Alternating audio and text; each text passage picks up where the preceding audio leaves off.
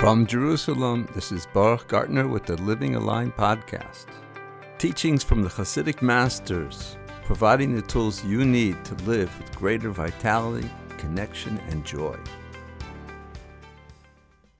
Just for a minute, imagine that you reach such a level of clinging to God that Hashem is standing right opposite you, and He whispers into your ear and He says, "Wow, you have really found favor in my eyes.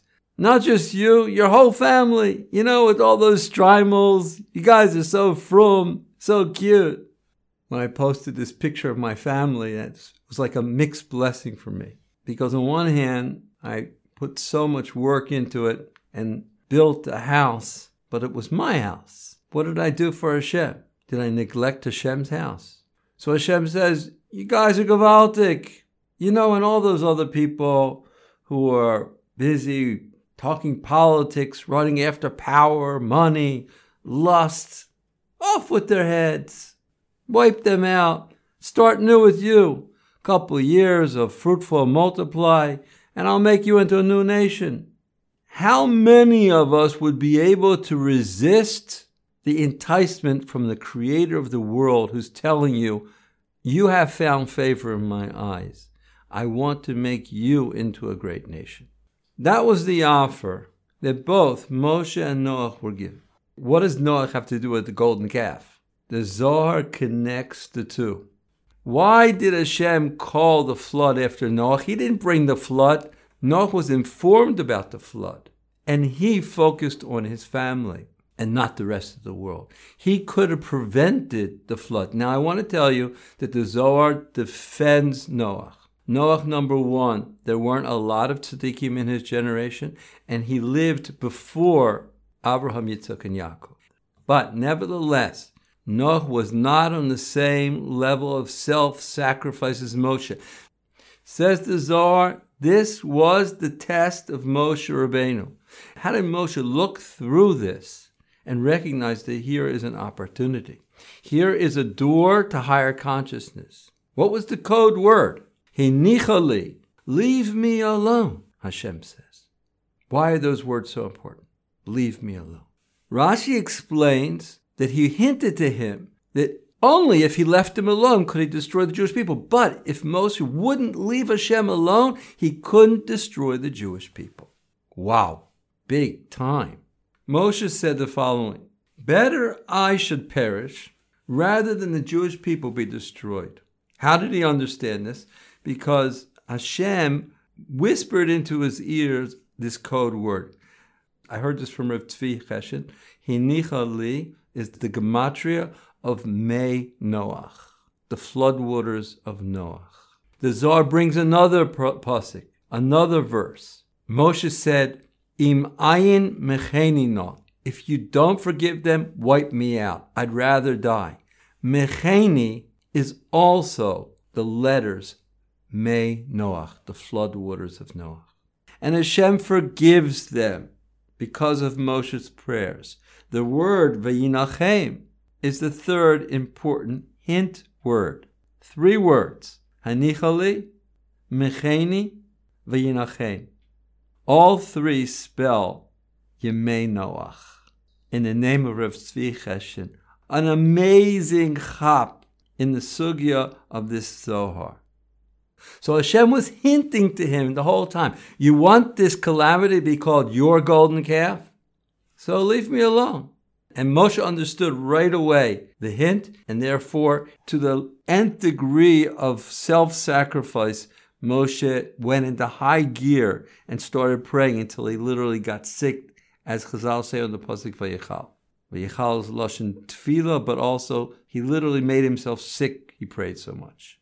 We talked about the concept of the golden calf being a problem that's really an opportunity. If we have the right attitude towards problems, we can recognize that they're cosmic setups. Don't get upset.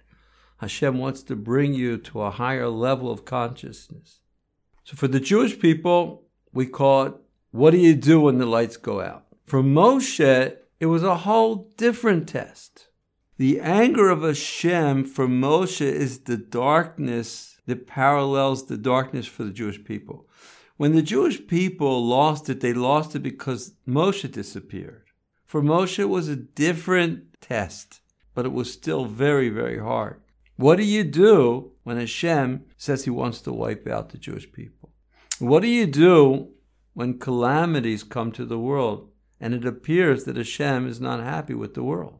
What made Moshe so expansive? His das, his ability to see the big picture. This is the headspace of the tzaddik. Better I should perish and not the Jewish people. Let's end with a parable from Rav Nachman. There was once a king. He wanted to go hunting. Kings go hunting, they get in hunting clothes. They want to move around freely. You can't hunt in a crown and a cape. He's with his ministers and all of a sudden torrential rain. Rav Nachman called it a mabul, a flood. All of the ministers run for their lives, leaving the king in the middle of the forest alone. Mortal danger. He wanders and wanders until he comes to a shack, knocks on the door, an old man opens up. Hardly nothing inside. He brings him in, gives him a pot of porridge, changes his clothes, puts him to sleep on this wood bed, and the king is having the time of his life. He never felt so much comfort, so much warmth, so good from the hospitality of this simple person. In the morning, all of the ministers come with the royal carriage, the clothes. King, we want to bring you back to the castle. The king says, I'm not going anywhere with you guys. You only care about yourselves. I'm going to go back in these clothes with this guy's horse and buggy, and he's going to sit next to me on the throne. Says Rabbi Nachman, before the Mashiach comes, there's going to be a flood. And it's going to be worse than the flood of Noah. It's going to cover even the highlands of Eretz Israel, the Rebbe said. And it's going to be a flood of heresy. It's going to be a flood of promiscuity. The only ones that are going to be saved are the people who are not running after their own agenda, the simple people. Because the only people that understand Hashem really are the people who understand that the king is homeless right now. You want to build your family, it's a mitzvah to build your family. But to only think about yourself, it's not the right way to be. And the only people who are going to survive are the simple people. Specifically, the simple people have the ability to, inside all the turmoil of the world, focus on the fact that the creator of the world is without a house. How much are we thinking about him in all of our chaos? How much are we just so much focused on ourselves, survival, not being able to see past our noses? Especially now, it's Erev Parshas Shkolim. Every person brought whatever he had to the table to be part of the Mishkan. This is part of our mission. This is what I call unity. When all of Klal Yisrael comes together for a purpose of putting Hashem back in his house, bringing the redemption, even if not everybody is involved, if there's a critical mass of unity, we can push the spiritual buttons that are needed to bring the redemption. That's what we need. Don't give up. The problems are really the opportunities for something bigger. The problems are so big that a person thinks that if I can't fight this, this is big. This is pandemic. This is world problems. I can't even deal with my own little problems. No, we have to recognize the king is without a house.